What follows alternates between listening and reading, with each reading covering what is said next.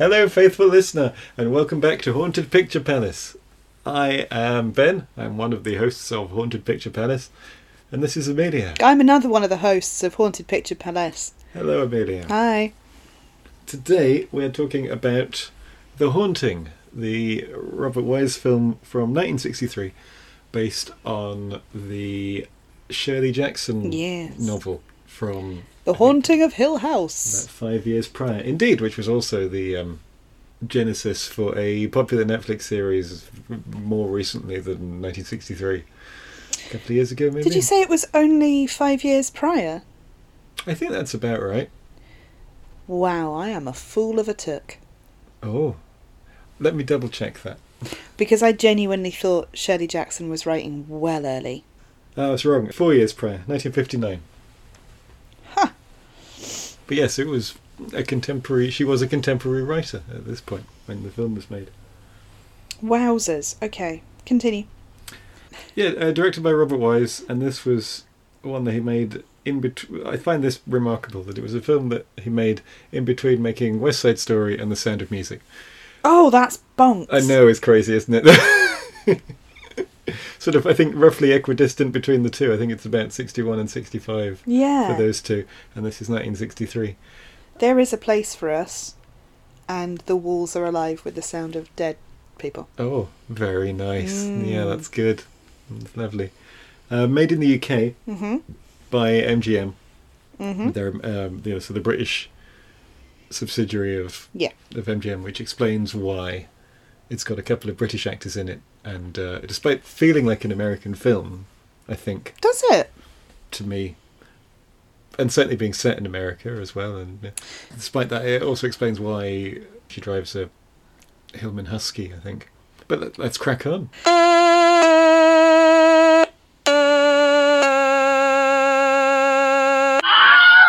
You'd have thought that would be illegal.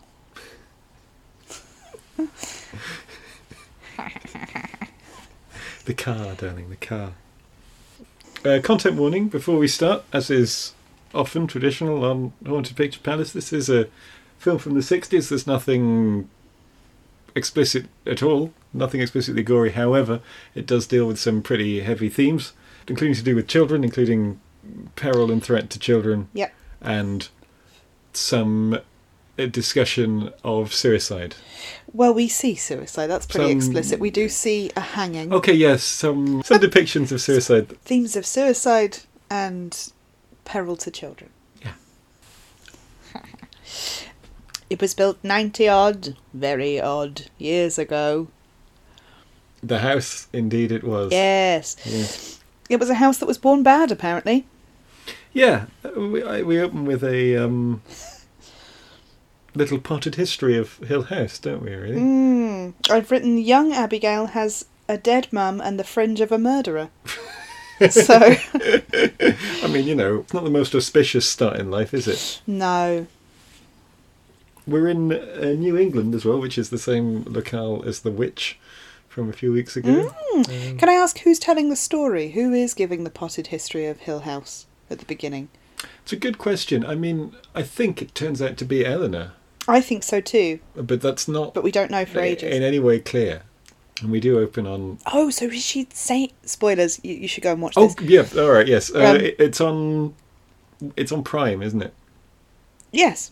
Yes, it's out there. I think you have to rent it. But if you haven't seen it, we are about to discuss the entire plot, as usual. But of course, this might be your first time in the Haunted Picture Palace. Yes, but does that mean she's actually narrating it dead?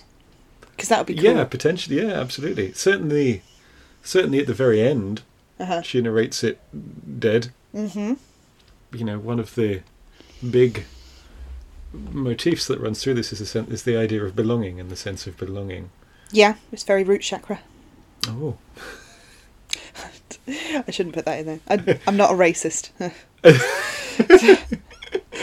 Root energy centre. You're going to have to explain that to me later.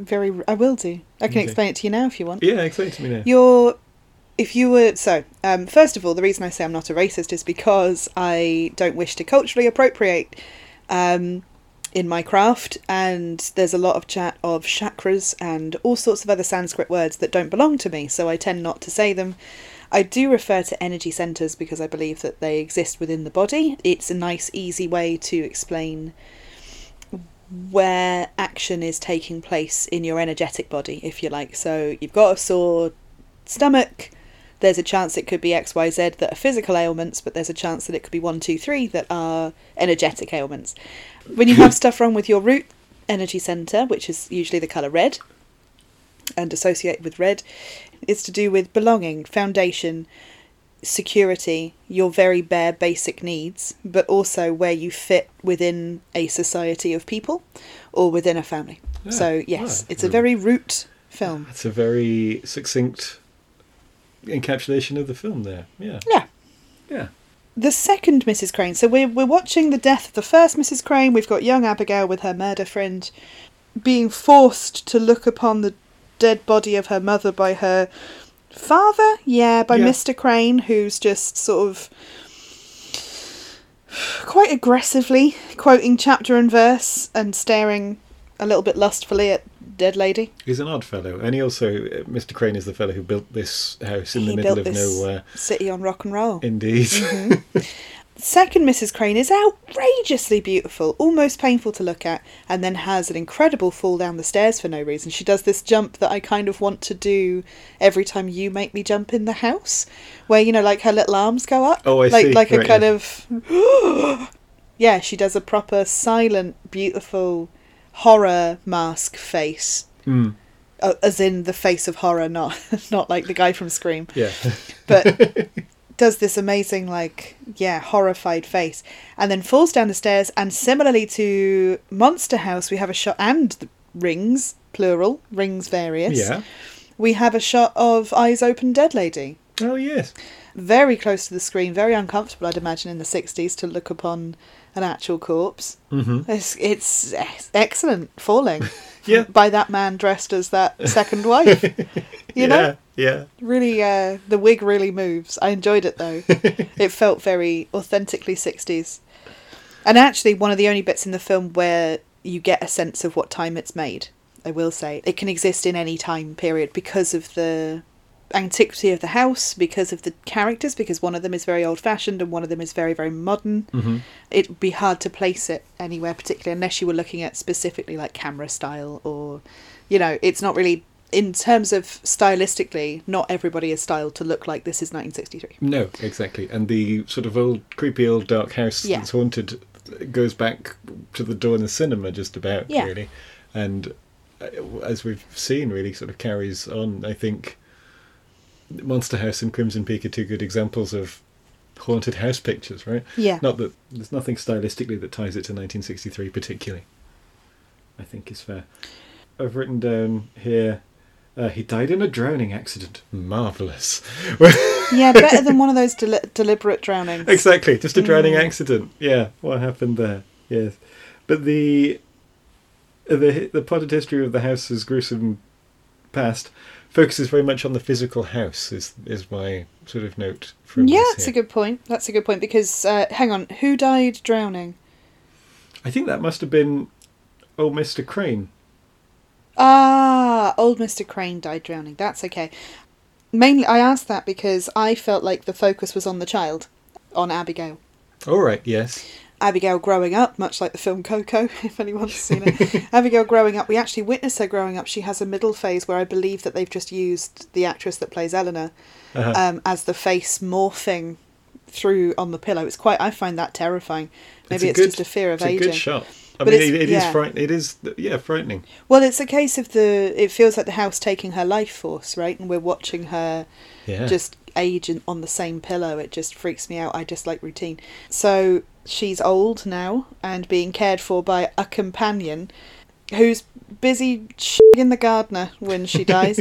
And yes, Abigail dies banging on the walls for attention while this girl is hysterically laughing at something this gardener said. Yeah. Downstairs, yeah. Now then. Oh, yes, sorry. And then the companion, riddled with guilt, climbs a dodgy staircase, a very beautiful dodgy staircase, and hangs herself from the rafters in the library. Yeah. That's your dirty history. And I said only 10 minutes in. Exactly. Yeah, only 10 minutes in, and already 4 or 5 deaths. Just to give you an idea of how terrible this house is. Yeah. Now then. The Haunting of Hill House, as in the Netflix show, has lots of elements of this. Ben's not seen it, but I have. There's lots of this idea that the house is coming for you, but it doesn't do that until much later. Right. So you spend a lot of time watching people exist in trauma and living out all these moments that get stuck forever. But it takes a long time before it's the house. And I think you're right. I think in this one, everything that they're talking about here, you have, fine, drowning, not so much. No, I think possibly it's after he's left. Yes, I think so too. Moved to England or something. Just had that gosh darn drowning accident. However, one of them falls down the stairs. One of them mentions the staircase before they go up. One of them was banging on the walls. You know, it is all, very house related. You're dead right. Here is your amazing callback, and I'm going to say this now, and if I remember, I will say it later. One of the first things that Dr. John Markway says are 60s totty. He's kind of Silver Fox professor type totty, because he's a clever man, wears a suit, has a really horrible smile.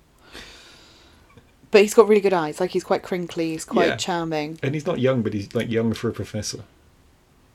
Yeah, totally. He says, and I've pointed out here, yes, I'm married, and then immediately put his hand over his mouth. And I've actually written it there, liar. Like, what you lying, what you hiding. And it is actually hiding the wife, right? Because later on we find out he's hiding a wife the whole time, but we know.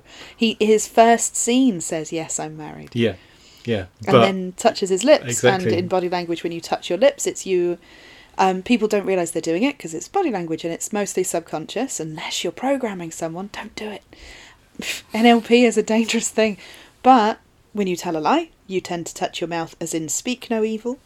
When you don't believe what someone's saying, you will touch your ear sometimes. Right? Hear no evil. It's amazing. They actually all work when you put them together. But it's for another podcast. Also, by the way, just in case you're curious, if you really want to know if particularly a cis male is lying, the rubbing the back of the neck is a real giveaway. Anyway. It might be useful. So yes, we find out that Dr. Markway is married. We find out in the conversation with the present owner of Hill House. Yes. Because all of this background serves to make it perfect for his study of ghosts and haunted places, right? He's a science man. Yep. Who is looking to do an experiment, do a study to try and scientifically drill down into paranormal phenomena. Yeah, he's on the hunt for a haunting. Yeah. Richard Johnson plays him. Lots of 70s horror by the look of it. Lots of, slightly after this, a bit of trash. A bit of fun trash. And then a bit of, like, actual horror, but nothing really huge. No, I don't think I know him from anything else other than this. We then cut to Nell. Our first meeting with Nell. And all I've written is, this woman is quite mad. She seems unhinged. She has amazing nervous energy. I was so impressed all the way through by the acting of Julie Harris. She's really encapsulated. It feels like she's mimicking a relative of hers that is... Oh, there's just a particular flavour to people that have had to take care of a parent and it's robbed them of their youth, and she's really got it. Yeah. Does that make sense? It does. Like, it really is like a nervous tension that will only appear when that relative releases them, if you like, be that through death or through care or through something, where suddenly all this stuff comes up and it comes out like an actual... It makes them into a whippet, as in The Breed of Dog. You know, that kind of trembling, like, oh, it's a bit cold, oh, it's a bit hot, you know, like... So I wouldn't even say quite neurotic, it is just trembling. Yeah. Trembling anxiety. And she really wants that car. It's interesting as well, you said it robbed her of her childhood, which I absolutely see and I get, but she's also clearly in this conversation about the car, it's like she has no agency, and she is infantilized a bit, I guess, you know, and introduced with this sort of strange nursery music over the background of her first that scene she was there. choosing to play. She stops the vinyl. Yeah, I know, but it is, to me, it's redolent of a nursery or something. It's like childish music in a strange way. Freaky. And that's the thing, I suppose, about looking after your mother all the time, puts you in the child role, right? As in, that's the binary, like mother I and child. imagine, yes. I mean, I would say that that's her attempting to reclaim it. Yeah. So it's the classic thing where when you've had to be the mother to your mother for so long, that there are hints and tips maybe in the way you dress, in the way you decorate a space, in the way that in the music you listen to, that keeps you in the last time you could be a kid. Mm-hmm. Not to get too deep and meaningful, but it's an interesting point that lots and lots of people that suffer this strange switcheroo for whatever reasons, but perhaps even to do with things like dementia, where your parent becomes very childlike to you, and it kind of just pauses your growth. So when you're released from that in whatever way, you automatically swing back to who you were before. And there's a chance that, as I've put, she just loved listening to creepy circus organ music before her mother died. Before her mother became sick and needed care. Her sister really is a mega bitch, though, isn't she? What a horrible piece of work. I know, terrible. I know she's dealing with something extremely trembling. But also that trembling creature took care of their mother. I assume it's their mother. I think so. And has nothing to show for it. Yeah. I imagine she's being a mega bitch in case Nell killed her. But I really highly doubt that her sister had anything to do with her care. Yeah, me too. She was busy getting married and meeting men. As in meeting a man, having time to meet a man to get married. Yeah, and the husband figure in this scene is interesting male figure here, because he's quite affable, you know, sort of on the surface mediating, but actually he doesn't really do anything, which allows him to sort of just float by and through without being on anybody's side and without be doing anything. I think he's probably learnt his lesson not to try and intervene with sisters. He's a bit weather beaten. He's a bit like, I'd like a quiet life. Yeah, I'd like to be single, please. I've put every bit of typeface in this film is so beautiful, and here Crazy Nell is on her way to Hill House. Yeah. I wonder if there's a piece of information existing on the internet that is how many times in horror driving in a car is the credits. Oh yeah, blimey. Every time. Must be a few. Yeah. This is where we talk about The Shining again, isn't I know. it? The Hill House gates are perfect. I've written. And then here's our Harbinger. Bloody love a Harbinger in a flat cap. Here he is. Old Dudley, the grumpiest caretaker. I've written he's a real sourpuss. I've written, is he English? But he's not. He's like weird, sort of an amalgamation of 3 different yokel accents. Yeah. That make up one sort of old-timey, see? kind of thing, you know? I'll report you. What was that? That's where Eleanor is leaning out of the car going, I'll report you. And he's like, Yeah, it's like anybody else will do this crummy job. Yeah, report me to who? Yeah. The ghosts. That freaked Nell out, but then it doesn't take much. No, I'm just muttering to herself in the car on the way up. And I understand that she's not moving her mouth, we get access to her internal monologue. Yeah. But yeah, she's distracted, put it mildly. Yeah. So he's essentially saying, what are you even doing here? He highlights her biggest fears. I don't think we should skip over that. No. He has the key to the big old lock on the gate, like a big chain on the gate when she drives up. And she's like, I'm expected. I'm expected in the house. And him going, there's no one in the house. How can anyone in there expect you? Yeah, how can you be expected? Yeah.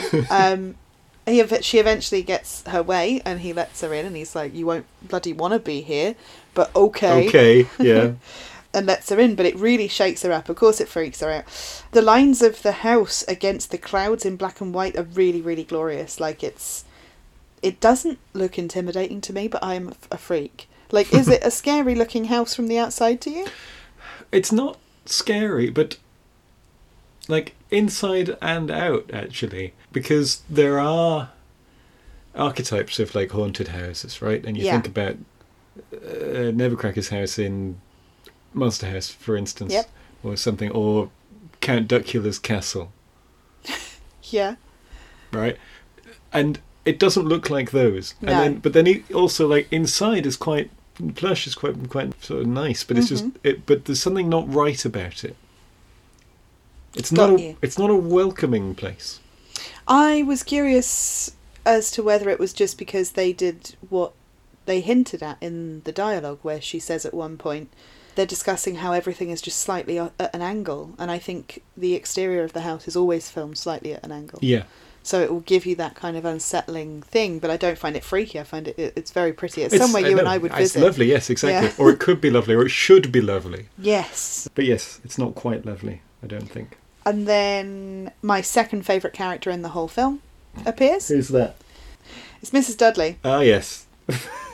Who is intensely camp, androgynous, angry.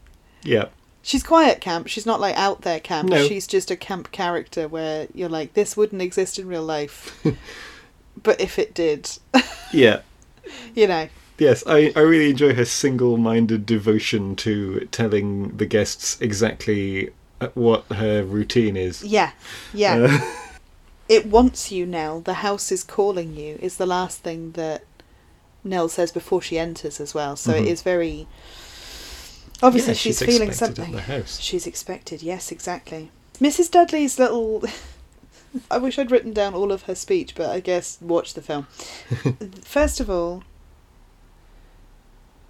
Nell's reflection in the floor is gorgeous. Oh, missed that. She can see her face in it. Right. And it's just after Mr. Dudley has told her, like, we have it a certain way. Yeah. We know what we're doing in there. We've basically got everything where we like it, and you can jog on. But it implies that the floor is so clean that you can see your face in it is one way of looking at it. But it's also, you're already in the house. You're already a part of the floor. Right. You know, yes. it's already got you. Yeah. And again, mirror realities. The thing that was expecting you is an aspect of yourself, a reflection of yourself is in the house. Yeah. Yeah. Really nice. And then Mrs. Dudley, we couldn't hear you in the night. Yeah. It's just so we'll be funny. a long way away. They really hammer. Like, we'll be nowhere near. No one will be anywhere near. No one wants to come anywhere near this place. In the night. We'll come in the morning, and I clear breakfast at 10, and then I leave. Yeah. You're kind. She definitely clears up at 9. And then here is the best character in the whole film. It's Theodora, aka Theo. Just Theodora. No. Just Theodora. Yeah. Like just Madonna. Exactly. I love the difference in reception of the creepy Mrs. Dudley. So, Nell is obviously like, they found me. I am in trouble. I am exposed. They know I don't belong here. And Theodora's like, I belong in every room and I belong in no room and I hate you already. And what are you even doing? Why are you still talking? She's dressed to absolute perfection. She is dressed by Mary Quant. You will hear me go on and on about this. She gets a special credit in the opening credits, does Mary Quant? She does. What's the actress's name that's playing Theodora? Claire Bloom. What was she in? Everything. She worked with Charlie Chaplin when she was very young. She's oh, it's her. Yeah. Anyway. But yeah, I mean, she's a glittering 60+ year career. Wow. Still going. She's in a wonderful Richard Burton film, The Spy Who Came In From the Cold, the John le Carré adaptation. More recently, she's been in Doctor Who. She was that sort of strange woman who might be the Doctor's mother in the Gallifrey ones. Oh. You remember this? Yeah, the sort of staring woman? That's her. It's Claire Bloom. Oh, yeah. A British actor with a very long and varied career on stage and screen. Fair enough. Well, she's cracking in this. She's brilliant here. I said Nell is actually a very good depiction of social anxiety as we understand it now. Yeah. But certainly not as it would have been understood then. Then she is mad. Then, and in the 60s, she is a troubled woman with like a nervous disposition. Oh yes, definitely. And now she's like born in 1998, basically, frankly. But yes, she's sort of having a bit of, I would say, gay panic, actually, where she's looking at this treat, Theodora, and Theodora's just like, yep, we're friends now, let's be friends. We're going to be buddies, yes. I'll probably call you Nell because that's what gets shortened to. We'll be like sisters because, Yeah. Hitting it home. But then they stop in the hall together. Nell's relieved there's somebody there. Theodora's probably also relieved, but a lot more kind of bravado-y. Yes. Nell, at this point, I feel like is a sort of thin veneer of normality over. Yes. But the veneer is still there, and she can do it, and she does know how to behave around people. She's just sort of skittish and well, she spent a lot of time, I think, as well, with a woman that was non-communicative. Maybe even non-verbal. She was just hitting the wall with a stick. Yeah, not one for chit-chat. Yes. But, part of what Theodora's saying here, it just, I don't know, it just strikes me. I'm with Mrs. Dudley desperately trying to get her full speech out and ending it with, in the dark, in the night, and then sort of laughing at one point because Theodora was a bit like flippant with her. And then she disappears into the night, and the two women, Nell and... I keep calling her Fern, which is very strange. Oh, Theo. What's her name? Nell and Theo are in the hallway, and they start talking about the cold, and how it suddenly gets cold. And there's just this little tiny itch of plants moving, and it was genuinely eerie. Like, it's moving. It's the way she said it's moving, and then the plants went, and we can't see anything, obviously, and they can't see anything, but they're just kind of both paralysed in the hall. And Theodore, and I think it's worse because Theodora's been brave until that moment, and then suddenly it's like, ooh, there's definitely a thing and I don't like it. And they're lost in the house, because so it's even worse. But then we meet Dr. Marquay. Just before Dr. Marquay comes in, Eleanor is really sort of losing it in the hall, and there's a really effective shot where she backs into the darkness while screaming. Yes. She goes away from the camera and the light into the dark, and it is like she's being swallowed up by the darkness, by the shadows in the house. Yes. Which, as you say, then literally a door opens, right? And Marquay appears. I've written that he could have been Sean Connery young. Oh. Could have been played by Sean Connery young quite nicely. Yeah. Would you not think? I hadn't seen it. He wasn't very moustachy back then, I suppose. But no. Yeah, I mean, this is exactly the time he's making Bond, right? Yeah, he was 60s. A bit young and a bit pretty, actually. But certainly, like, a few years later than this, but still young. Yeah. In his career, I can see it a little bit later, yeah. I've just written The Man Who Built It Was. And then never went anywhere with that. The Man Who Built It Was. Well, this is the Man Who Built It Was. No, there's something... The whole house is sort of crooked like The Man Who Built It. Ah, that was it, yes. I'm paraphrasing. It is that. It's the idea that he built it, but he built it with everything ever so slightly off. Yeah. Corners don't quite meet or match, and so it gives the whole place this crooked sensation, and then and that he said he left this door open so that they could find their way, but the doors close on their own, and he tries to do a demonstration of it by leaving it open, and they all stand and look at it for a little bit while it just stubbornly remains wide open. Which really made me laugh, because I feel like I've been there so many times where I'm like, look at this weird thing that keeps happening, and then the minute I have a witness, it's like, oh, god damn.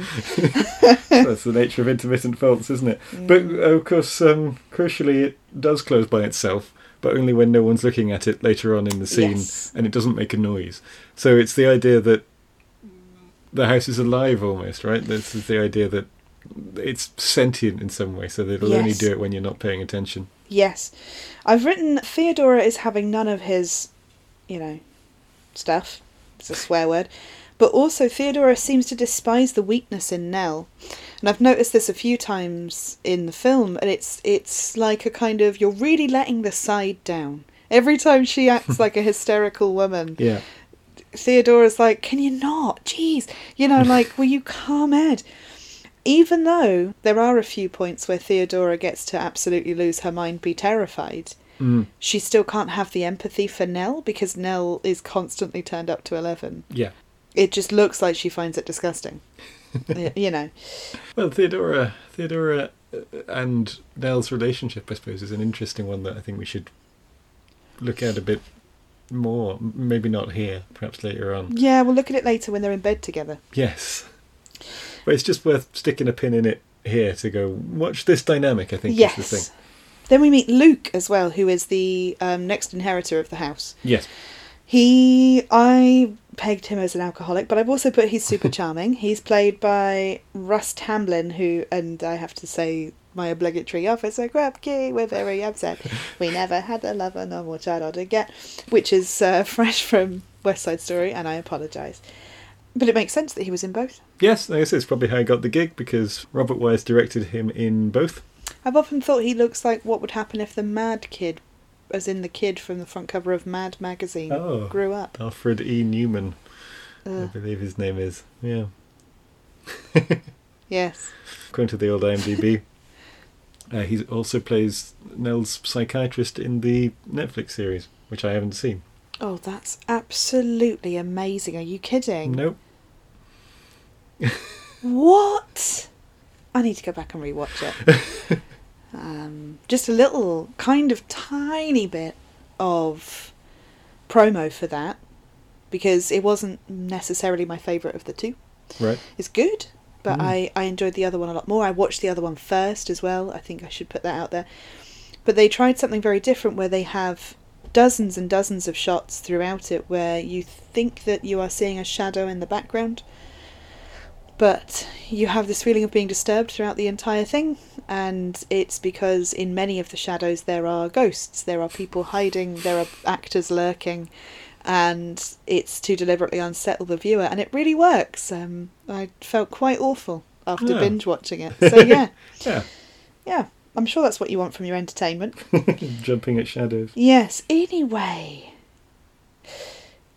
But yes, young Luke here is a very down-to-earth fellow as well. Yes. He's not one for the supernatural. So the others who are here are either interested in the supernatural, in the case of Dr. Mark Way, studying it, Yes. or have some connection that we will explore later, whereas Luke's connection is familial and financial, I guess. Yes. He stands to inherit the house and he's interested in it in a bricks and mortar for bucks kind of way. Yeah, he does feel like someone who would lose the family fortune in a poker game, and he's very, very much a caricature, but he's also got a real, like, the downside of All American Dream thing going on. He's like, yeah, he's the corrupted version, Yeah. I would say. Nell, they talk about now what brings them all here, and Theo's being unnecessarily acidic to everyone, but it's great. Caustic, I would say. Yes. And she's renowned for having extremely on it ESP skills. What was it, 19 out of 20 cards? Yes. She got right. And there'd been a moment earlier in the film where they were guessing which way to go, and she guessed which door to open, and the doctor opened a different one, ended up in a broom cupboard. Yeah. And she's just kind of laughing to herself because she knows she's quite good at extrasensory perception. There's a couple of times in which she seems to be extremely perceptive with the things that she says. Yes. Both positive and negative. Yeah. Yes, exactly. So she's there smiling and trying not to look at anyone and being like, lol, lol, lol, I don't like this. We're introduced to Luke as the inheritor. We're introduced to him, Dr. Mark Way himself, having an interest in haunted things. I quite like his justification for that later, but I'll bring that up. But then Nell's one is this repressed memory of poltergeist activity. Yeah. It's so frightening.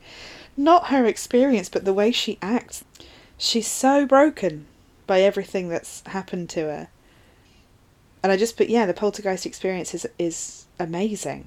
It's just, what is it? It rained rocks for 3 days? 3 days on her house, yeah. Yeah. And the film does this a few times where we have the scene in the hall, which is quite sort of spooky, and then they get freaked out. But then we're at dinner here, and the presence of Luke and Dr. Markway, who is in full flow as charming host, brings us down to earth a little bit, and we're it doesn't feel like a supernatural space. It doesn't feel like a frightening space where the shadows will jump out at you. And they're discussing it, and her reaction to talking about the poltergeist things as to why she's been invited in the first place. Yeah. Let's not forget. Is so extreme, so out there, that it just brings a little chill back in the room. Yeah. Why have I written House of Hades? It's something somebody says, Yes. but I don't remember. It sounds like something from Dr. Marquay's like little exposition on haunted houses and haunted spaces, because of the history of the house. He believes it to be a locus for these things. Mother says, well, you know, they start talking about something else. Everybody's talking about the nature of haunted houses. Yeah. And Nell's gone crackers and says something like, Mother says they were always against us. You Yeah. know, she's blaming the boys next door. Mother says it's the boys next door. Yeah. She's talking about her mum in the present tense. She also apologises for doing that and says, oh, she died. You know, she sort of comes back to herself. Yeah. Saying all that. And then Theo drops an absolute bomb, saying you weren't sorry when it happened. When your mother died. Yeah. Yeah. Which is, yeah, it's an incredible line, and it's incredibly placed. Yes. There as well, because we're teasing out bits of backstory, because we've when we meet her and her sister are talking about Mother and what Mother would have wanted, and it's clear that Mother is not long dead. Yep. And Mother says is a refrain for Nell in the first half of the film. Yeah. Or, you know, my mother, and then she'll tail off. And yeah, you weren't sorry when it happened. And you can see, and so much of this is done with the faces and the interplay between because it's a small cast. We're in this house, and we don't leave this house. It's another one that would be great as a stage production. It really would. With a less able cast, a lot of it would fall flat. But there are moments like this where they just, people's eyes are zinging about, and their faces are selling what's happening. Also, a thing that's going on in this scene that I really enjoy, a little bit of background detail, is that Theo and Luke are playing cards because it's after dinner. Yes. And obviously, Theo, being good at extrasensory, cards. is extremely good at playing cards, yes. But then I've just, in response to that, I've just put Theo is 100% queer. Yeah. You know, like, here's what I really like about this scene, apart from Nell's freak out.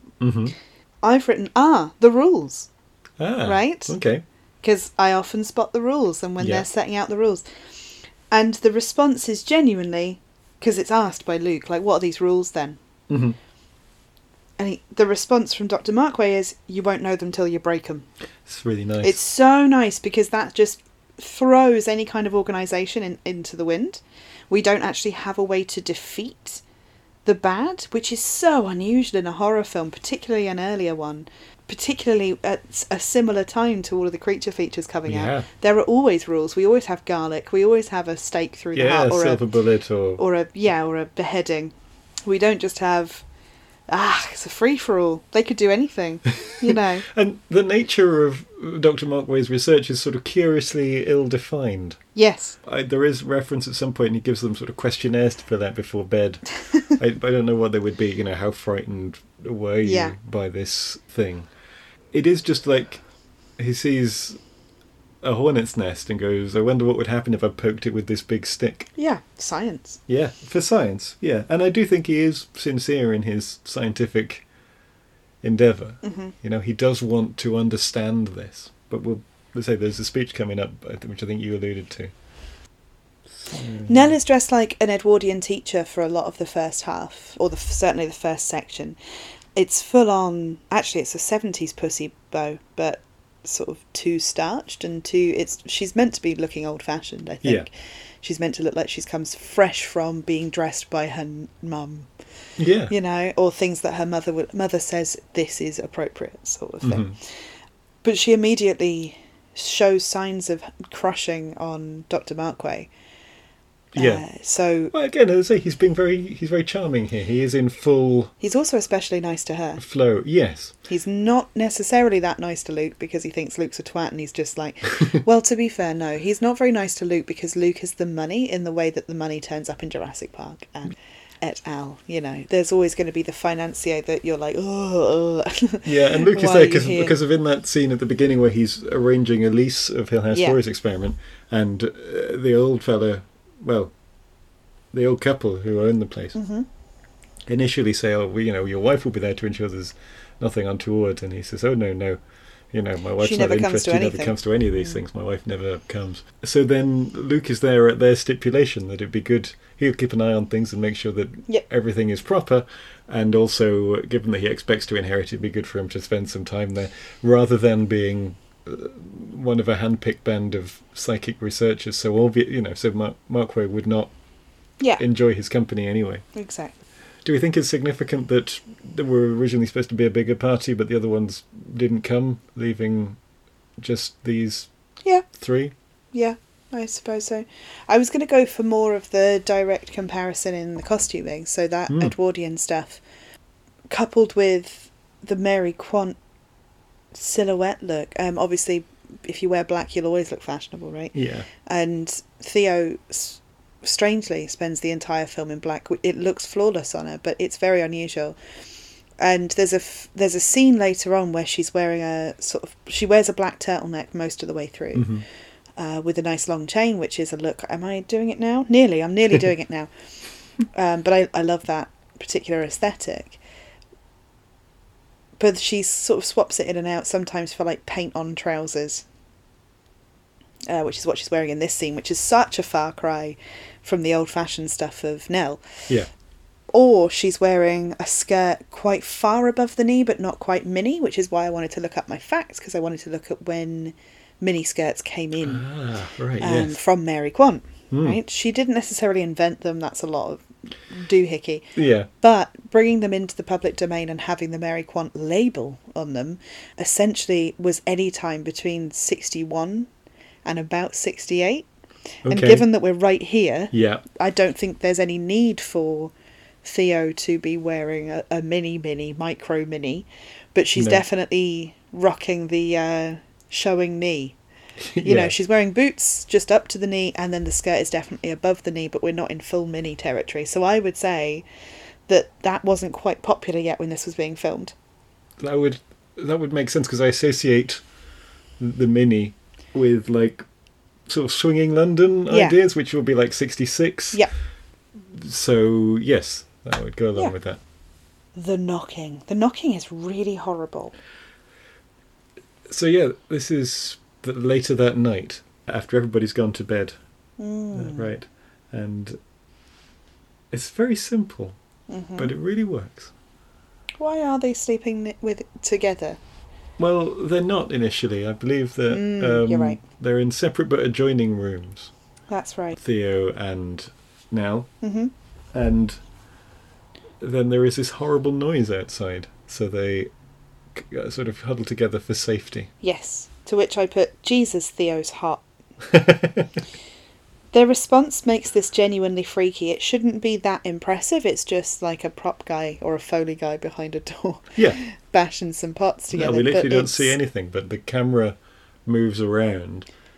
Well, it's their acting. I think it's their acting. Yeah. It's particularly Nell just holding it and being frightening. Yeah. She's just frightening. It's difficult to watch somebody be so simultaneously accepting, just like this is just it, I'm resigned to this. This is how, or understanding it, you know, because she's just used to terrible things happening. And she's used to terrible knocking on the walls. Yeah. You know, not a coincidence that that's how her mother communicated with her. But I think it's interesting that the filmmakers made the decision to also have Theo be visibly frightened and obviously hear this stuff going on as well. True. Because we are given access to Nell's mind, right? We know that she is highly strung, at least.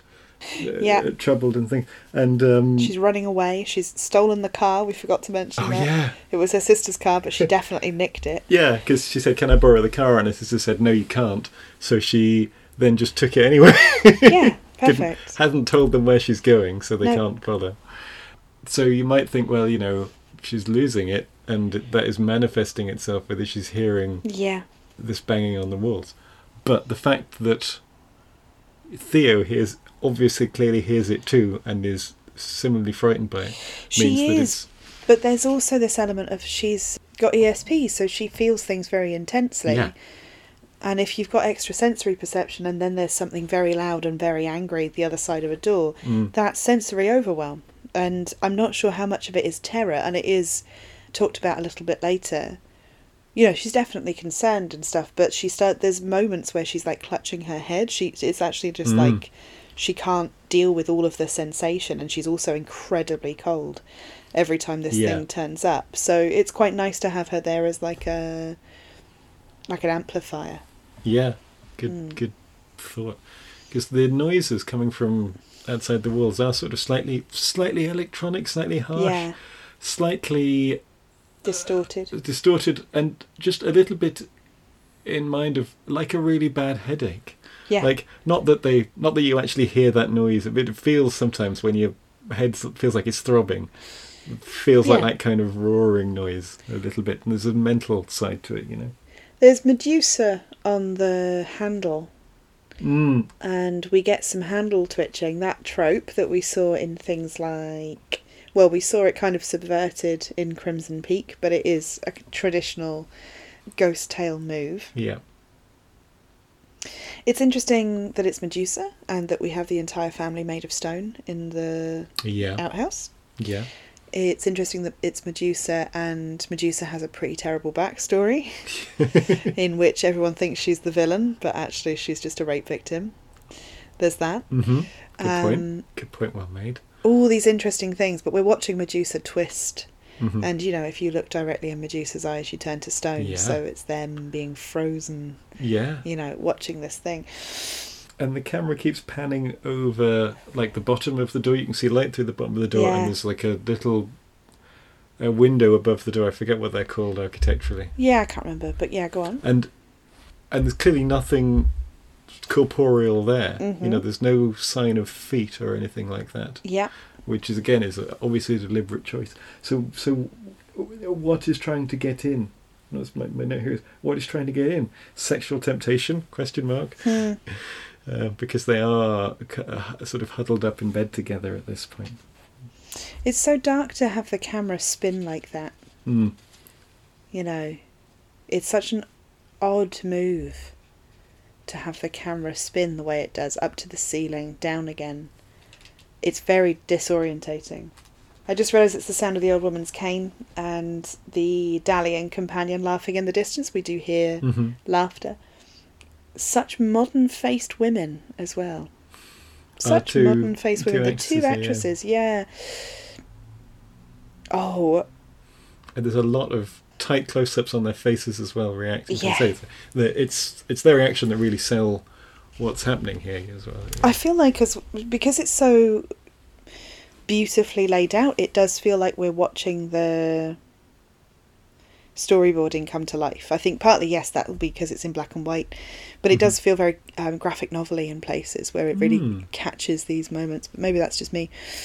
Who is it that Nell tells she sleeps on her left because of reasons? I'll say it in a minute, but who does she say that to? I think that's Markway later, isn't it? I don't know, I've moved straight to it. I wrote it down, but... Yes, because it's next morning when they're talking in the breakfast room. Oh, sorry. Then we should go back to when the banging's over, because is that not when Markway and the other one have seen a dog? Yes, they were out of the house while this was going on. Yes, and they walk past kind of nonchalantly, and maybe they've been having their own gay experience. Who knows? And they're talking. I could see Markway as someone who could swing that way. Me too, and definitely Luke. I think Luke is gay throughout the whole thing. That's why he aggressively goes for Theo.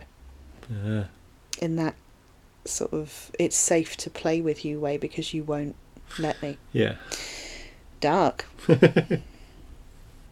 They have been outside chasing a dog, what they thought might be a dog that was in the house, and they just chased it out, and it happened to be they were out for the whole time the banging was happening. Yeah. Now I've put two laughing gays talking about Nell and Theo here, saying this does make it look like you got caught doing something you shouldn't, and then laughed hysterically. But I know it's a shock response. It's how silly. Like, we both cacked our kegs. And also, once it's gone away, it's like there was nothing. Yeah. It's like there was nothing there. They look and they say, "Oh, there's no marks on the door. There's no evidence that anything was really, really there." Exactly. And it's very true to life of how fear like that can very quickly go away completely when the situation changes. I'm one of these awful people where I always think when I watch horror films I would never go to the door or look at the thing. But consistently, every time I've heard something weird, I've investigated it without even thinking. I investigate it with a weapon in my hand, usually, something heavy. But I still automatically go and look at it, and I just think that's poor self-preservation. So it's the next morning, and because Dr. Markway has shown any kind of concern for Nell being as emotionally immature as she is, has taken it upon herself to... Well, not even that. She's being emotionally mature as she is. She's reading that all wrong. She's reading that as he must really care for me. Yeah. Rather than just care about me. So she's spilling her guts a little bit about her. He's asking very valid questions about her. He wants to get to know her. And she's like, wait, I have an identity? Yeah. I can be a person now that my mother's dead. But one of the things that she reveals about herself is that she sleeps on her left because she heard it wears the heart out quicker. Which is just the darkest thing I've ever heard. And it's somehow made, even if possible, it's made even worse by the matter-of-fact way in which she says it. Yeah, she's saying it like she's courting. Yeah. Tell me a little bit about yourself, doll. And it's just one of her things, like, I'm a cat lover. I love to I was run. just going to say exactly that. And then say, and then I collect unicorns. Exactly. I sleep on my left because I want to be dead. Yeah. And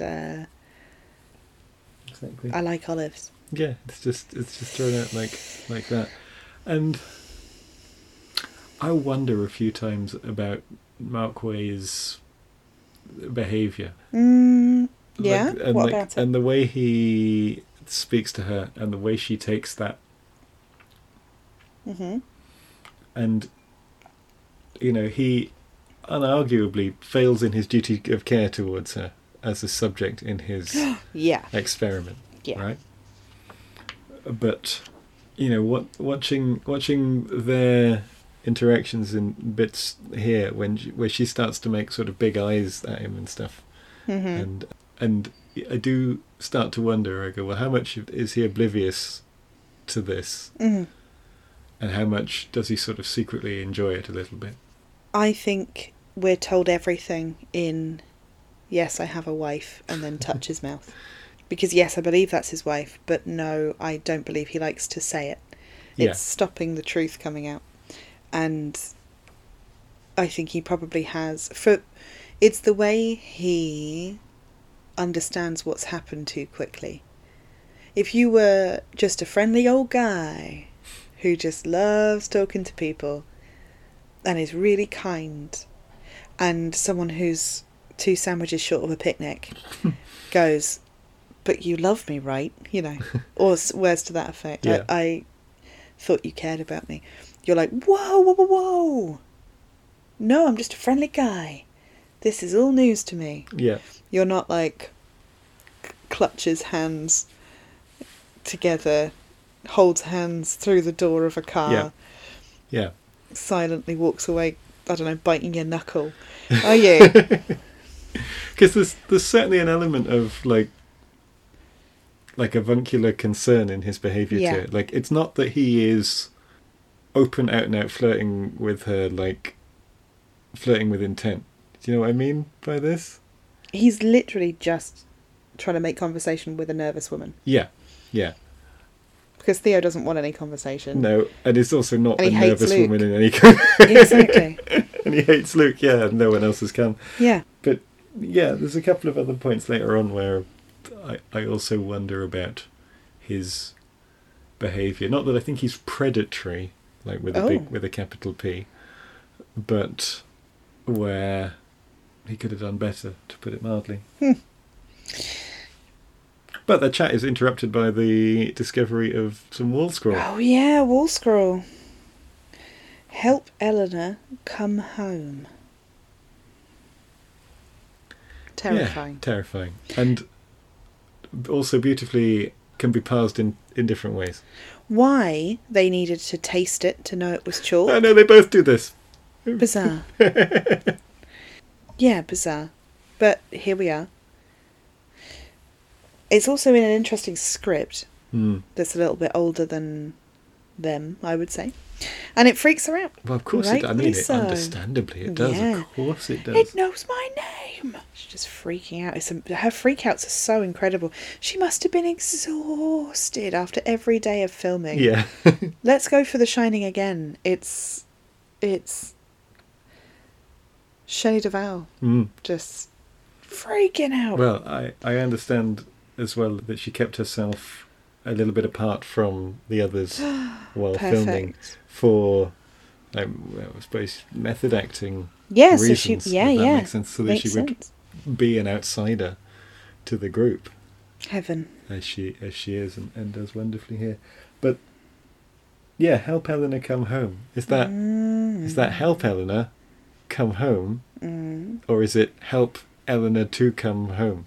You know, the Eleanor is haunted by her mother. Like whether she is literally haunted by her mother, in the house knocking on the walls, or whether she is haunted by her mother psychologically after years of looking after her. There are all of these like echoes and reflections in the film, in her story and in the story of the house and those who lived and died in it. And that's, to me, this is the question that this inscription brings up, is whatever it is that's bothering them, is it Eleanor's dead mother? Was my initial thought here. I think it's the things that... I think it's Hill House. Because I think they've picked her with her backstory with her mother so that, you know, it's selected her, if you like, because she understands. Right. And it will be Abigail haunting it. And it's deeply tragic that she survived all that time with her mother and then is like selected to do it for a dead version, you know? Yeah. To be trapped again is really sad. To be trapped, but also she's fanatical about belonging somewhere. Yeah, true. That's true. You know, she just wanted a house. Her refrain, right? She's expected at the house. And this is things are really happening to her. Oh, yeah. Something's really happening. Ooh. And she's terrified of being sent away all the time. Yeah. It's like, don't make me go home. Where is home? You know, and she... I think here and now is when she's starting to feel more at home in Hill House. Which is why it's so contrasting with her that it's now started writing to her. Yes. You know. Yeah. We're in the outhouse bit. We're in a kind of greenhousey type scenario with Theo back in painted on trousers. Thanks, Quant. Yep. This place is ideal for the zombies' annual ball, is quite a nice, dry comment. I've put she's a bit mad, is Nell. But the whole sculpture bit has a really great chemistry and a resting shot on that woman's sculpture as they go to leave. You know, they're talking about who everyone is, who would play everyone else is quite a nice thing. Who would? Oh yeah, what it's a portrait of us. I think Theo says. Theo, yeah. With Luke as the dog, which is nice. But yeah, and the way the camera holds on the sculpture is something about the camera is like daring it to move. You know? Yeah. It's just a really nice bit. I feel like everybody's character is really beautifully illustrated in that moment, and then you've got Nell just dancing, having a little dance, being very whatever happened to Baby Jane. That dancing reminded me of. She's a bit better than her, but it's still. Ugh. We're in the library, but Nell's not. No. And Nell, I've put is Nell smelling death. But I imagine she's just not allowed to be in there until the house was ready to have her in there. Yes, everybody else can see the writing. Theo can hear the noises, but only Eleanor can smell that smell that really affects her. Yeah. And again, it could well be the scent of being trapped with her mother. Yeah. Although the body, nobody was kept there. Oh yes, she was. Sorry. I think in the that's where library the is where- first mother, Abigail's first Right. mother. I think that's where she had all the. Could be. But it's certainly a site of death because it's Yeah, that yeah, yeah. staircase that... Yeah. I said the sexy staircase does things to me. It's like a spiral staircase poorly hammered into the wall. Yeah. I've also put that Nell has her hair up like a halo at this point. There is the storyline that Theo's like, why'd you change your hair? You know, after Yeah. sort of weirdly coming on to her. She gets bitchy about it and says, oh, why have you changed your hair? And is calling her out on making a fool of herself for Dr. Markway. But it is a halo, and it looks like those old paintings of holy, you know, Joan of Arc, of like holy, Oh, yes. holy women. Yeah. And she adopts that for the rest of the film. It's just quite interesting. Well, there's also the idea of the martyr, I suppose. Yeah. You know. Yeah, she wants to sacrifice herself. I Yeah. think she does. Hmm. That beautiful zoom shot. We're outside. We've had a bit of a moment. We've not wanted to smell the library. We've gone out to a ledge and we look up. Something catches her eye and she looks up. And then it zooms on the tower and then turns and she's just doing the most twisted, gaunt, frightening face and leaning too far back. Yeah. So sinister. It's so sinister. I don't know quite how they do it, but it's really nasty. There's something about the angles as well, isn't it, that's just a little bit wrong. Yeah, it's really wrong. It feels like the film Vertigo, actually, the Hitchcock. She almost fell after contemplating the companion's death. That's what it was. Yeah. And Markway rescues her. Is this Mhm. one of the moments where he steps over the line for you? Yes, where he just should be more... Scientific. He should be more scientific. He should be more like attuned to, like, he again and again, and this is one of the points. This is here where after sort of pulling her back in a proper like Rudolph Valentino Yeah. style like this, he contemplates sending her away. You know, he says, "Oh, this is Yeah. really. I had no idea you were so badly affected." And earlier, of course, he's had some more of the backstory about the poltergeist stuff. And how, you know, he seems rather taken aback that she disavows it so violently. Mm. That he says this is where he has another point where maybe he should get her to leave, but he allows her to talk him round, you know, to not do it, to not send her away. Yeah. And he just should be more aware of his responsibilities. Fair enough. Yeah, yeah. Do you know what gets me over nearly dying on a Black Narcissus style tower moment? What's that, darling? Painting my toenails and getting wasted with a lesbian. Yeah. Mm.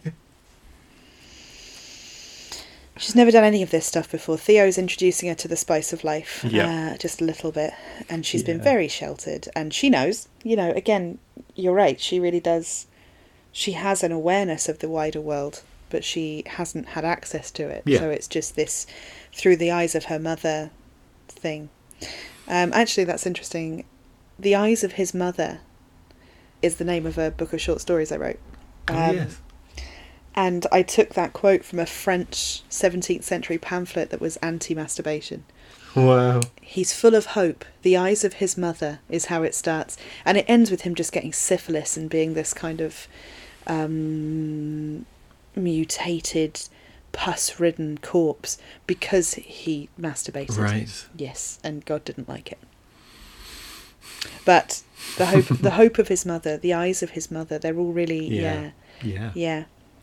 Theo's quote here I've written down is, "By the time I'm through with you, Nell, you'll be a different person." That's quite sweet, and I don't actually take that to be like as strangely predatory sexual as it might sound. Okay. I have it as a kind of cruel older cousin adopting the little sort of other the little cousin that doesn't know nothing, you know, the one Right. that's come from the countryside. I'm going to show you the ropes, kid. Exactly. The quote I wrote down was, "You've got foolishness and wickedness mixed up," which is really yeah. nice. It's really nice because it's a warning shot of Theo's sexuality. Mm-hmm. Of, no, this isn't wicked. You know, Yeah. what we might do isn't wicked. Yeah. It's foolish, and vice versa. You know, like the things that you're thinking about that man are dumb, Mm-hmm. but they're not But evil. they're not. Yes. Yeah. What? Yeah, the things that you're thinking about that man are dumb. They are. Yeah. But here's this gorgeous, sparkly-eyed moment where she's lying on the bed. Nell and Theo are lying on the bed in different directions, if you like. And Theo's been talking a lot about her and whoever. We have a lot of furniture that's antique. And her Nell partner. asks if you're married. And just this slow, sparkly-eyed, like, no. And Nell gets it immediately. Yeah. That's what I mean. She knows. She's not a rube, she's just, yeah. And she says, oh, I'm so sorry. You know, like, I just assumed, I shouldn't have assumed. And it's such a nice moment, but we find out it's not really later. Yeah. In a way. I think this is her genuine self because she's a bit drunk. Yeah, And she's slightly uninhibited, and because she's so bound by her, not even her neuroses, just, I don't know, how would you describe? normally, she's heavily repressed by her mother. Yeah, yeah. By the Perfect. ghost of her mother, actually, at this point, because her mum's dead. But she won't have accepted that yet. She was still having to live on her sister's sofa. Yeah. She wouldn't have had time to process the grief. And she's still hearing, you know, in the night before when we heard the banging, like her first reaction on waking up and hearing it was, yeah, all right, mother, I'm coming. So freaked me out. Because 8 years of just being woken up by this all the time and, yeah, not having a moment to yourself. I know my mother's not listening, but if she was, she'd know. It's a home. I'm not doing that. I've put Nell is so volatile and hurt, and frequently Nell is volatile. She's a kind of danger in this scenario. But then they find a genuine cold spot again. And Earthbound Luke also experiences it, which helps to sort of validate the whole experience. Well, he starts trying to come up with really nice reasons for it, but then they add the breath smoke, but only twice, which I thought was really sweet. Well, it's nice. It's a decent effect. It works. Yeah, it works. I really like the dynamic between Luke and the Doctor by now. You know, they've really developed, if not a friendship, then certainly a working relationship where they're both actually problem solvers. And I don't think Luke's too angry at the fact that the Doctor thinks that the supernatural exists.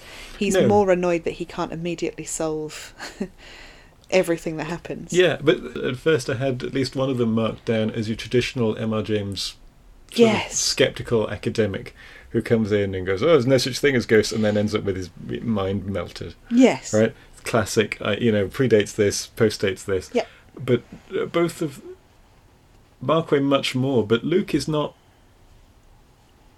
so insistent that it can't be something strange that he gets angry or whatever. Is this where they have that nice conversation about sunspots, or is that a different part of the film? I haven't written it. Well, at some point, I'm sure it's those two are discussing reasons for cold spots, the various things happening in the house, and he said, and Luke says it might be sunspots or geothermic currents or something, and Markway basically says, "Oh, that's marvelous. That sounds good. That sounds very scientific. But what does that actually mean? Yes. We don't really, what? How would it being sunspots be useful or better? How would that be a better explanation of what's happening? Yeah. So my next note just says, "Did Nell kill her mother?" Well, that's because it says, "Why be mad at me? I don't think you killed your mother." Oh. It's Theo coming in with the whole cold hard. Yeah. I actually think this might be. It's not the next day, but it's the interaction where Luke, the Doctor, Nell, and Theo are all together at this point. No, this is turn the light off. This is can you turn out the light? Yes, because they are sleeping. They're together. sleeping next to each other. Yes, thank you. Yes, so Theo and Nell are sleeping next to each other, and they have a little hoo-ha, a domestic, about turning the lights off and going to sleep and all this business. And yes, it ends in a fury with, "Why be mad at me? I don't think you killed your mother." And then I put, "Woof." We then have this absolutely horrifying and beautiful bit of sound design. Intense laughter to crying over a period of time. We're watching what I thought was an eye in the wallpaper, and then eventually becomes a kind of wallpaper face. There's chanting. I put it's very Rosemary's Baby. Again, it's the watching the wallpaper while we hear chanting is Yeah. an exact shot from that. That child sound, and then somebody hurting a child. I wasn't sure if it was abuse. I wasn't sure what was happening. I did equate it later at about 1 a.m. this morning, talking to Ben, saying, I think that was the scene that we see in the beginning of the child being forced to look at her dead mother while he does chapter and verse. Praise, yeah. Yes. Yeah, for her soul, But assumedly. It's chilling. Yeah, yeah. And all this is going on and all this is real, but like a lot of this is a static shot of wallpaper, which is... It is incredible. And you're sitting there and just sort of... Trying to make shapes. Yeah, and there's definitely like what looks like a face and a malevolent face at that. Nasty. In the thing. And then, because then the lighting changes and it just becomes leaves. Yeah. And I think that's all it is. I just can't. It always feels like there's more going on, but I think it's my brain doing more. But also alongside all this, you have Nell kind of half speaking in her sleep. Sort of. She's awake. She's listening. And because we saw them go to bed together, Yeah. she's saying, Theo, you're almost breaking my hand. Yeah. You're holding too tight. You're almost breaking my hand. And when eventually someone turns the light on, I think it's actually Theo being like, what? Yeah. It's What are you presumably doing? woken up by, because most of the time Nell's quite quiet and saying, Theo, don't say anything. They're not, you know, Don't scream. Don't Yeah. scream. But I think she eventually makes enough noise to wake Theo. Yeah. And then say, oh God, whose hand was I holding? It's so awful. Yeah. It's so mortifying. But Dr. Markway comes in with his theories about the supernatural here. So yeah, this is really Sunspots. nice, and this is possibly where Sunspots comes in. I think so. It's lovely, and it's a question of fear as well. His theory of our fear of it and why that matters. Mm-hmm. Can you remember more than that? The supernatural is only frightening because we don't understand it, Oh yes, I really like it. and that if, or rather when, if his work is successful and he's able to explain, it'll take some of the fear out of this stuff because we'll be able to understand it on scientific terms, Yes. which is a good thing. And in his view, I mean, I agree, but in his thesis, if you'd like, Yeah. is that this is a good and worthwhile thing to do for humanity, I suppose.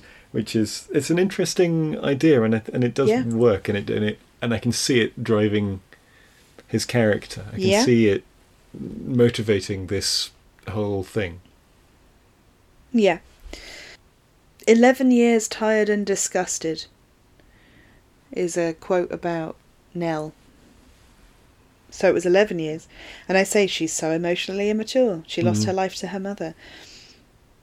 But... Is this where we get a bit more information about the night her mother died? Is this where this comes in?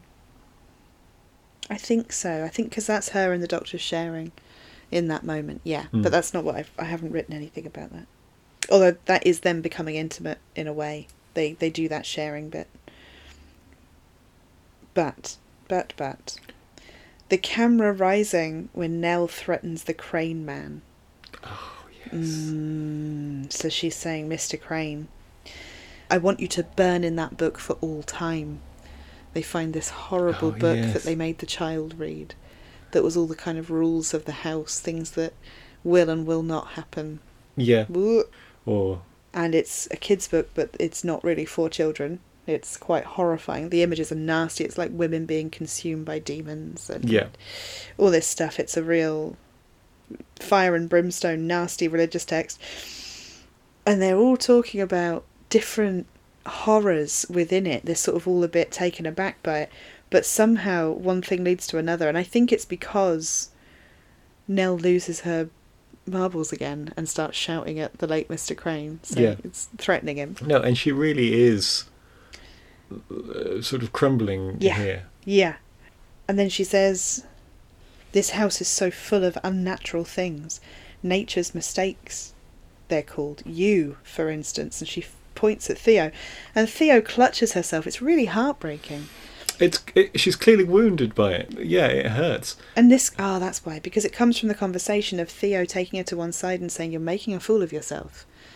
Yes. About Dr. Markway. Dr. Markway. and it escalates horribly because she's so emotionally immature, of course. And then, throws back lesbianism in her face. Again, very unusual for a film of this time to have an out, even though I guess it's not explicit, but there's so many things. But it's so incredibly clear what she means. Yeah.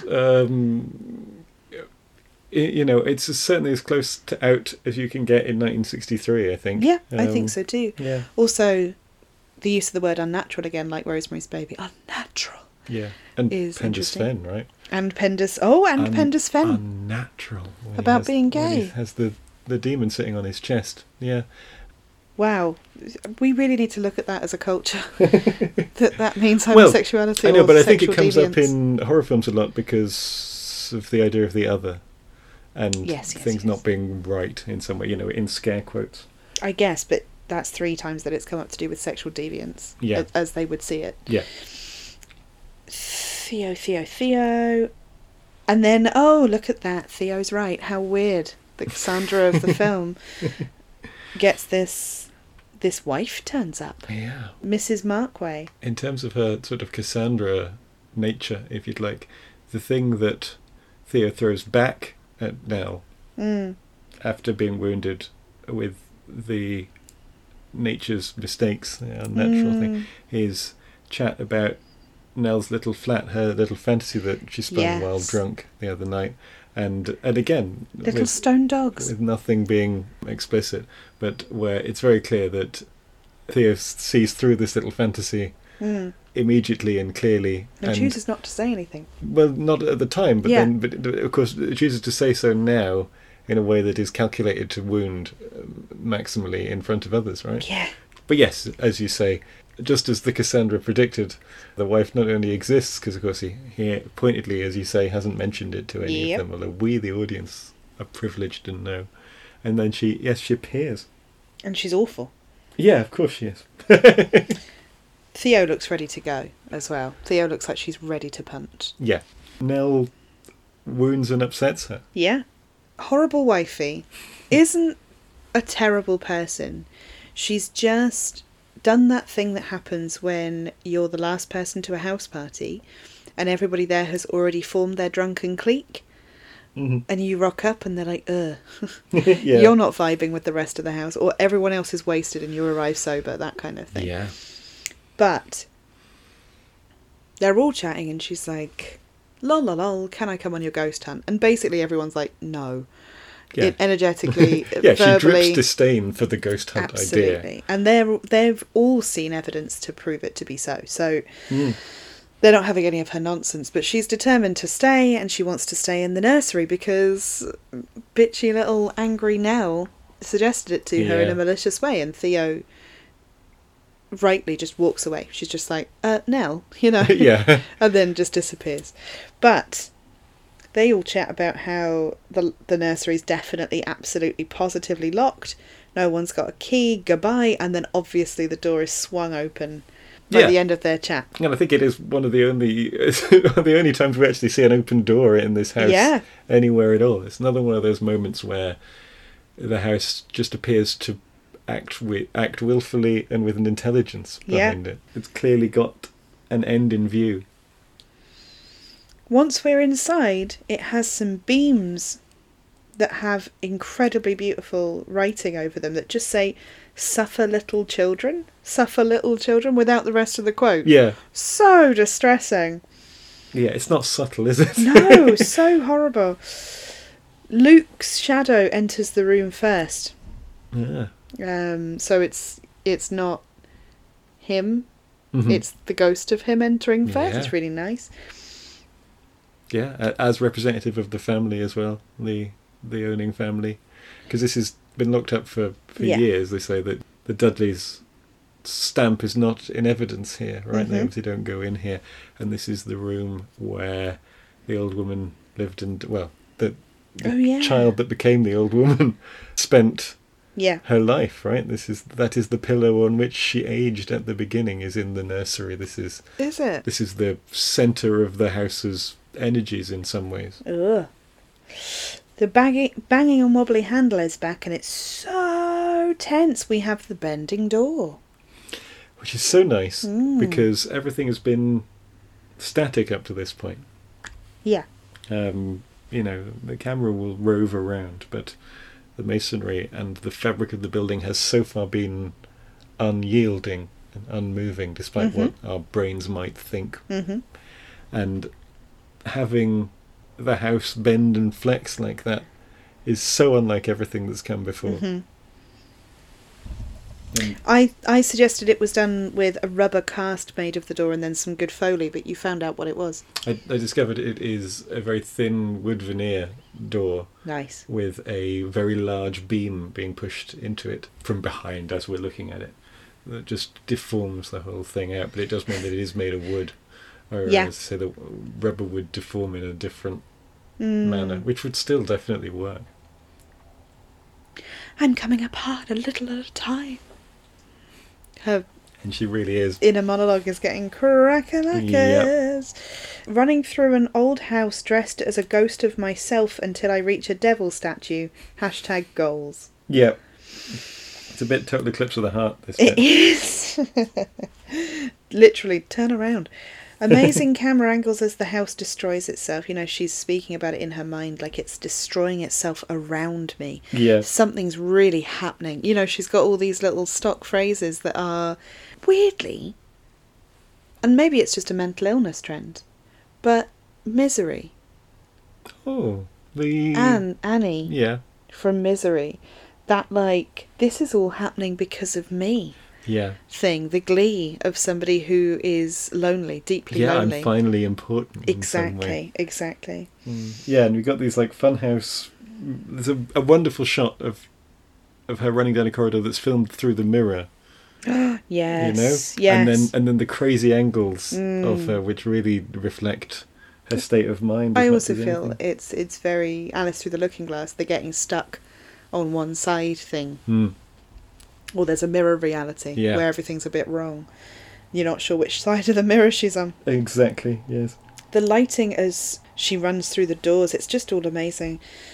Nell has essentially been driven mad with grief and is now doing a kind of, dance macabring with the sculpture of Mr. Crane. Oh, yeah. The sculpture it's very that wasn't trance-like. on the inventory, according to Luke. Who says, isn't it? So there's almost a suggestion that the house sort of generated it itself in some way. Yeah. Or again, the Medusa motif. Yeah, exactly. This is a film about mental health versus the supernatural, which happens in my line of work more than you'd think. And there was some information I was trying to find from, I believe, the College of Parapsychology in Edinburgh. It might even have been the Arthur Conan Doyle Centre that I call the ACDC, where a speaker came a good few years ago, probably about 6 or 7 years ago, to speak about the correlation or the differences between schizophrenia and hearing angelic or spirit voices. There's several papers written, they're all quite fascinating. There are quite a few available to borrow and read and look at, connected to the Parapsychology College in Edinburgh and to the big university library. But they're all similar theme of this idea of the creeping unknowing, the creeping not knowing if you're actually going mad or if you're hearing something that is for you and from another place. The more I work in this industry, if you like, for want of a better word, the more I work in the spiritual sector, the more I'm inclined to believe that it doesn't matter as long as you are not doing harm to yourself or others. Physical, moral, emotional.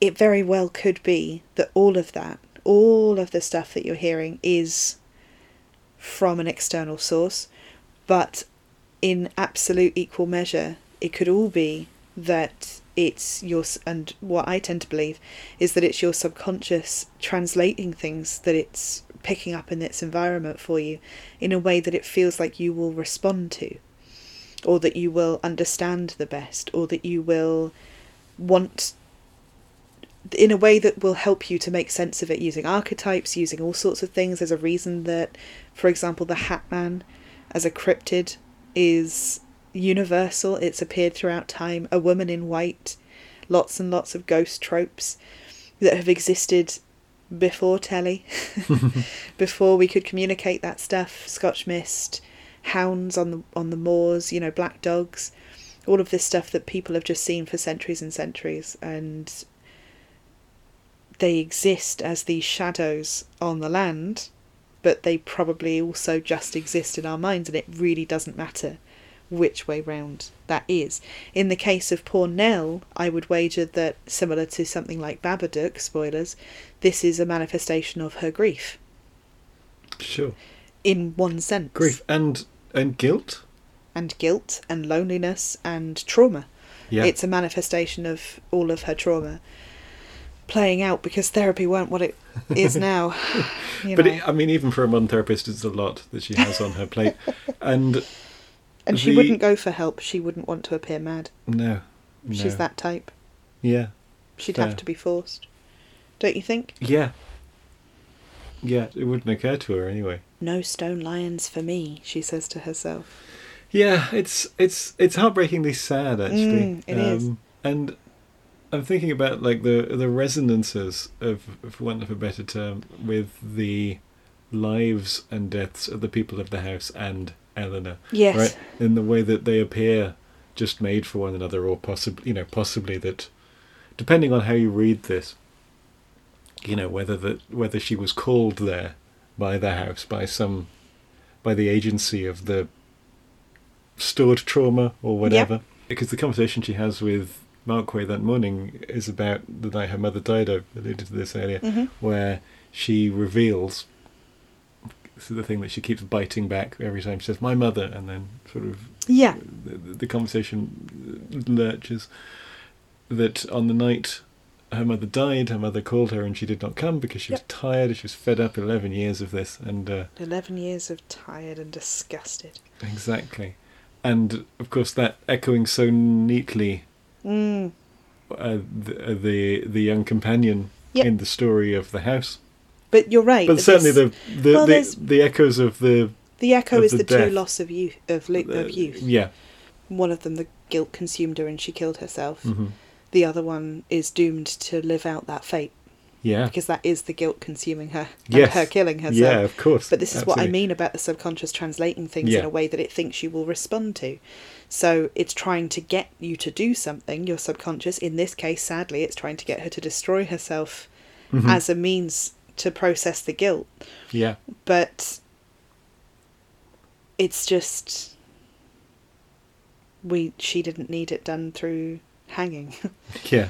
You know, she couldn't even go into that room for a long time. Anyway, she's made it into the room. But yes, I suppose that one of the coherent through lines of what's going on here is that the house is somehow amplifying all of these things in her head. Yes. And externalizing them, right? They're terrorizing everybody else. It isn't simply that she is losing her grip on sanity, and but that some combination, and there's much made of the fact of the house and almost the physics of the house, the physical bricks and mortar of the building as being wrong in some way, as being twisted, as being, and perhaps unwittingly, Dr. Markway has created a perfect test tube for these things to flourish. Yes. He's deliberately brought all these people together in this house at this time and asked them to think about and asked them to concentrate on these things. They're seeking out these reactions on purpose. Yeah. Yeah. They're doing the classic teenagers touch a Ouija board moment. Sure. The up the staircase shot of that spiral staircase is absolutely stunning, and we're barefooted as well, which is just too vulnerable. As she goes up, as Nell goes up. And with the whole thing ready to fall, I will not look back because then they will know what I'm thinking. It's so sinister. And then she goes up, it's so tense. We've got Dr. Markway rather, attempting to ascend the staircase after her. I cannot fathom how that would help. Surely you stay at the bottom and catch. Yeah. In some way, you find a way. You go and get a mattress, or you, Of course. you know. Yeah. Anyway. But yeah, it's his guilt is compelling him up the staircase. I read it as, right? He Yeah, feels of course. responsible. I mean, he feels responsible, and he is responsible in many, many ways. Of course, Mrs. Markway has gone missing I in was the just night. going to say, yeah, she's disappeared, and it looks a lot like Nella's hurt her. Yeah. When they first, because it's Nell that first finds that she's missing. And, Yeah, Nell you gets know. to the room before anybody else and looks wild-eyed around. And, Yeah. you know, that mad dash through the house with Yeah. all the funhouse angles was to get to the nursery, which is untenanted. A lot of her chat, if you'd like, her sort of feverish mind chat, is that Mrs. Markway is replacing her, has Yes. taken her place in the house, in the experiment, It isn't but also, fair. of course, in the affections of Yeah. Dr. Markway. Not, you know, which is not, yeah. Well, Mr. Markway gets to her, and there's a really tender moment where they're just kind of clutching hands. I think he kisses her face to bring her back to hear. But it's not a sexy kiss. sexy no. kiss. It's not exactly. Yeah. No, he kisses her face, not her lips. Theo has an incredible jumper here. I know it's not important because we're doing a tense moment, but it's the all black and then a pleated skirt, beautiful jumper, really high quality beauty. Yeah. Mrs. Markway has taken my place, and while she's up there, she sees this face in the attic Yeah. that Yeah. looms at her for only a moment and then disappears. It's a really nice bit of editing as well. I even said if Grace is around, she'll be furious at all that hand holding. Yeah. The hand holding I'm talking about is when they're saying goodbye in the car. So they've patched. Oh, right. Okay, Yeah. we've jumped forward to that. But it's not much of a jump. It's sort of an odd cut. I think we're getting near the end of the film. We are right there, yeah. Just one thing I wanted just to pull up from that staircase, top of the staircase thing, is that Eleanor is talking again about her place in the house and how they can't send her away and that the house needs her, and the line, Mrs. Markway can't satisfy it, which Yes. to me leaks sexual jealousy. This is after a couple of weeks of abeyance. This is the point of the podcast in which Ben says, which is sort of weirdly, oddly sexual, isn't it? Yeah. It's very We should have another jingle. yeah. And- Ben's weirdly sexual corner. That's much better. And then, of course, we get the shot, as I say, of the hatch and this wild-eyed woman staring down, which is literally a mad woman in the attic. Yeah. Right. The wife, the mad wife in the attic. Exactly, the yeah, mad yeah. wife in the attic who's been sort of relegated up there and is wondering, and she doesn't know how she got there. No. And so again, there's like always this sort of suggestion in the theatrics of it almost that the house is stage managing these occurrences. Yeah. And Yeah. that's one there. But you're right, we are very close to the end here now in many ways. Everybody says sort of different types of goodbye. Luke is supposed to be driving her Hmm. because she's unstable. Yeah, which is yes. And she refuses and is like, it's my car, because she's wild and it's not her car. It's half her car. It's half mine. Yeah, she doesn't own anything. She half owns a car. Ugh, so horrible. In fact, I think she Nightmare, says nightmare. everything. I can't go. I have no home to go to. Yeah. Everything I own is in this bag in this car. Yeah. So you can't send me away. I have to stay here forever. Oh dear. She says goodbye to Dr. McHandholdy, who does a bit of a handhold and then looks quite hurt by the whole situation. But mainly, I think, because his experiment's buggered. Frankly. Yeah, and he's not a monster. Like he No, I guess. surely he's aware of his responsibility in all that has unfolded. I guess, but I mean, I think he is, but it's a funny way to show it. He's still being Definitely. too intimate with her. Anyway, Yeah, Theo definitely. is thrilled that she wants to say goodbye, but then realises that Nell is crackers and that goodbye is pretty wrong because she's got ESP. Yes, So she's Yes. feeling it, and then she's like, "Oh dear, you're going to do something weird." but it's really weird that where she rushes forward to the car and is like, "Oh, I'm afraid you wouldn't say Yeah. goodbye." And yeah, their relationship, like the two of them, Yeah. is a really odd one because Well, would you not say it's like sisters? yeah, actually, yeah, She yeah. says it all the way through. yeah, We're yeah. like sisters, you know. That is exactly what it's Freaky. like. Yeah, that's a really nice thing. Yeah. And then this incredibly beautiful car accident. Now, what we didn't mention is that the first Mrs. Crane was killed in a car accident, was she not? Yes, a carriage accident, but Yeah. where it hit a particular tree in the grounds just before she got there, I believe. Absolutely. Didn't live to see the house that her Oh, husband had built. yes. Yes, dead right. Oh, that's so dark. All of it's such a dark film. Isn't it, though? Weird. It's like we started a thing to talk about horror.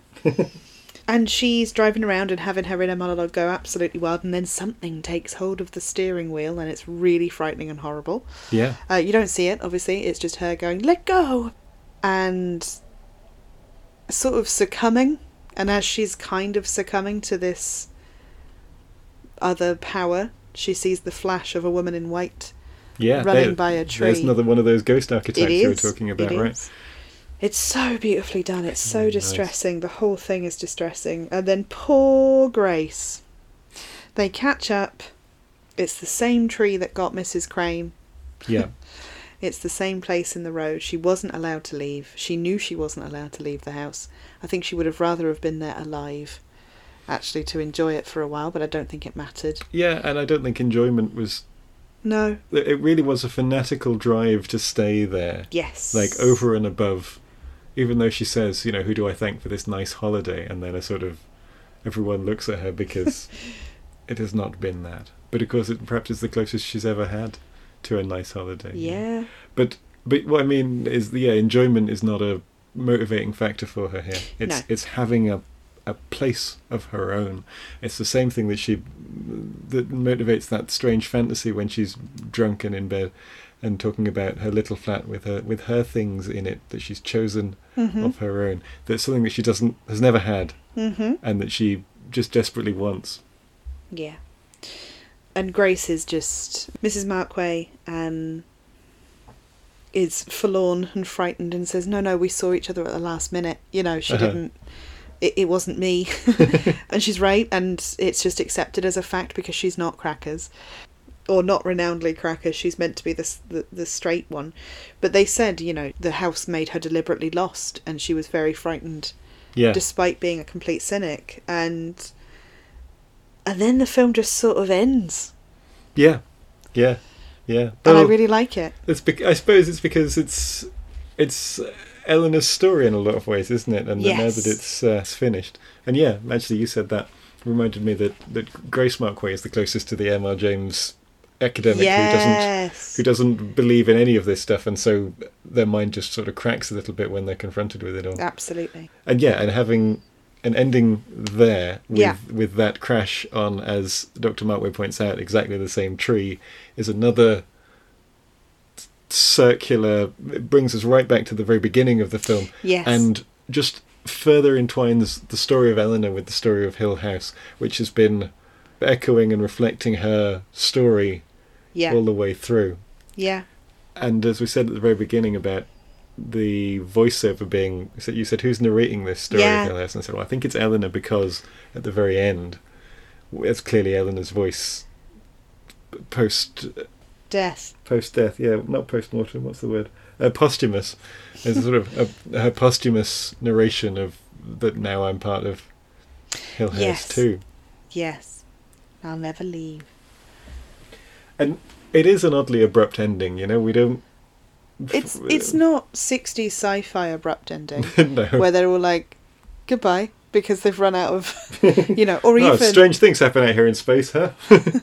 Well, even Quatermass and the Pit, that just ends with silence and our credits. Two surviving protagonists just sort of standing there and sighing and looking down, exhausted. Did you have anything else you wanted to say about this film? Just a little bit about the film as a whole, and that it is now very highly regarded, and I do think it's a cracker, and it's an enjoyable thing. It does require time and attention. It's a slow burner, and that I was reading earlier today. There's an essay in Cinematic Ghosts, Bloomsbury book from a few years ago, edited by Murray Leader, which is, as you'd expect, a collection of essays about ghosts in film, which talks about, among other things, the critical reception of this film at the time, which was muted. It was seen as quite old-fashioned, and it was seen as a little dull in places because we're in the early 60s, so we're well into the era of the modern horror film, which would often be in colour and would be a lot more sort of exciting. There'd be a lot more going on than in here, and a lot of the things that I and critical opinion now generally takes as its virtues, right? The fact that so little is explicit, the fact that so much is hidden or hinted at, suggested, was seen as a bit of a swizz at the time. Not that they didn't do well, and the acting of the leads has always received praise. Yeah. And some of the direction, some of the camera work. But then it was Robert Wise. He was doing fairly well, in his career. He was a fairly big name at this point. So it was before The Sound of Music. But West Side Story was a big film. It was, big film, big huge. success. And there are some really nice touches in here, but it was seen as being lacking in some way and an odd beast and a little bit too much of a prestige product, which I think is really interesting. That is. Because all of those feel like the sort of criticisms that a 2020 audience might make of it. Yes. And you think, it's a bit old-fashioned now, Yep. right? Yep. It's how well it's coming up on 60 years old, and it creaks a little. But it was fascinating to find that these are criticisms that have been there with it ever since it premiered. Yeah. And it's not to say that they're wrong. It's just, I think you have to approach it in a certain way, and if you do that, if you let it work upon you, it will, and it still has a power to it. Yeah. But so much of it is implied, and so much of it is suggested. But it's properly haunted. It's properly haunted. Yeah, definitely. I agree. Yeah, and haunting. Yeah. The haunting, one might say. They did remake it in the 90s with Catherine Zeta-Jones in it. Why? And it's bums because they didn't do any of that stuff. They were just, there's some sort of dodgy CGI jump scares and stuff. Why would you do it? And it's rubs. Rubbish. I think that's us. It is indeed. Thank you so much for coming with us on this little film journey. Film journey. If you've got to the end of us talking about it and you haven't seen it, I recommend it. I was going to say, like I do most of our films that we watch. Please join us again next week when we will be discussing Sleepy Hollow. Sleepy Hollow.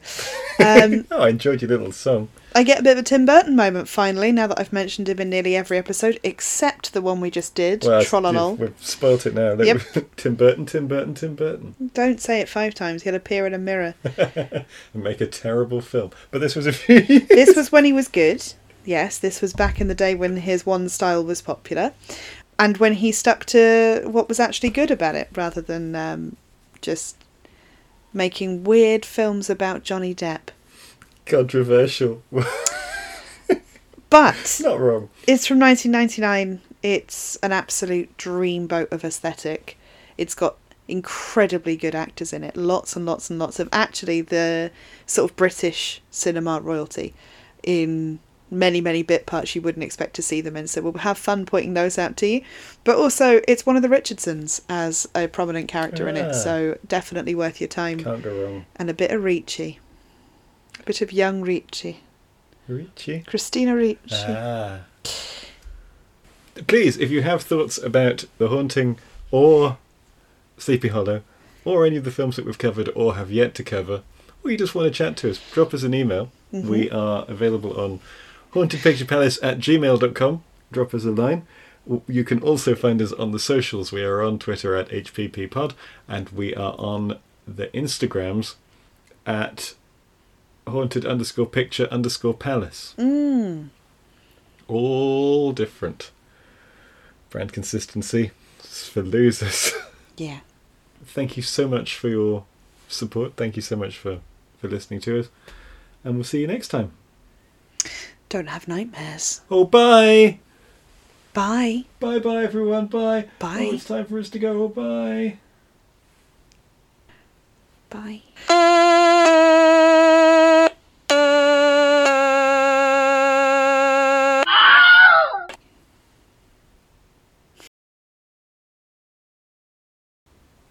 You need a drink. You sound like you've taken Coke. Not Coke, Mandy.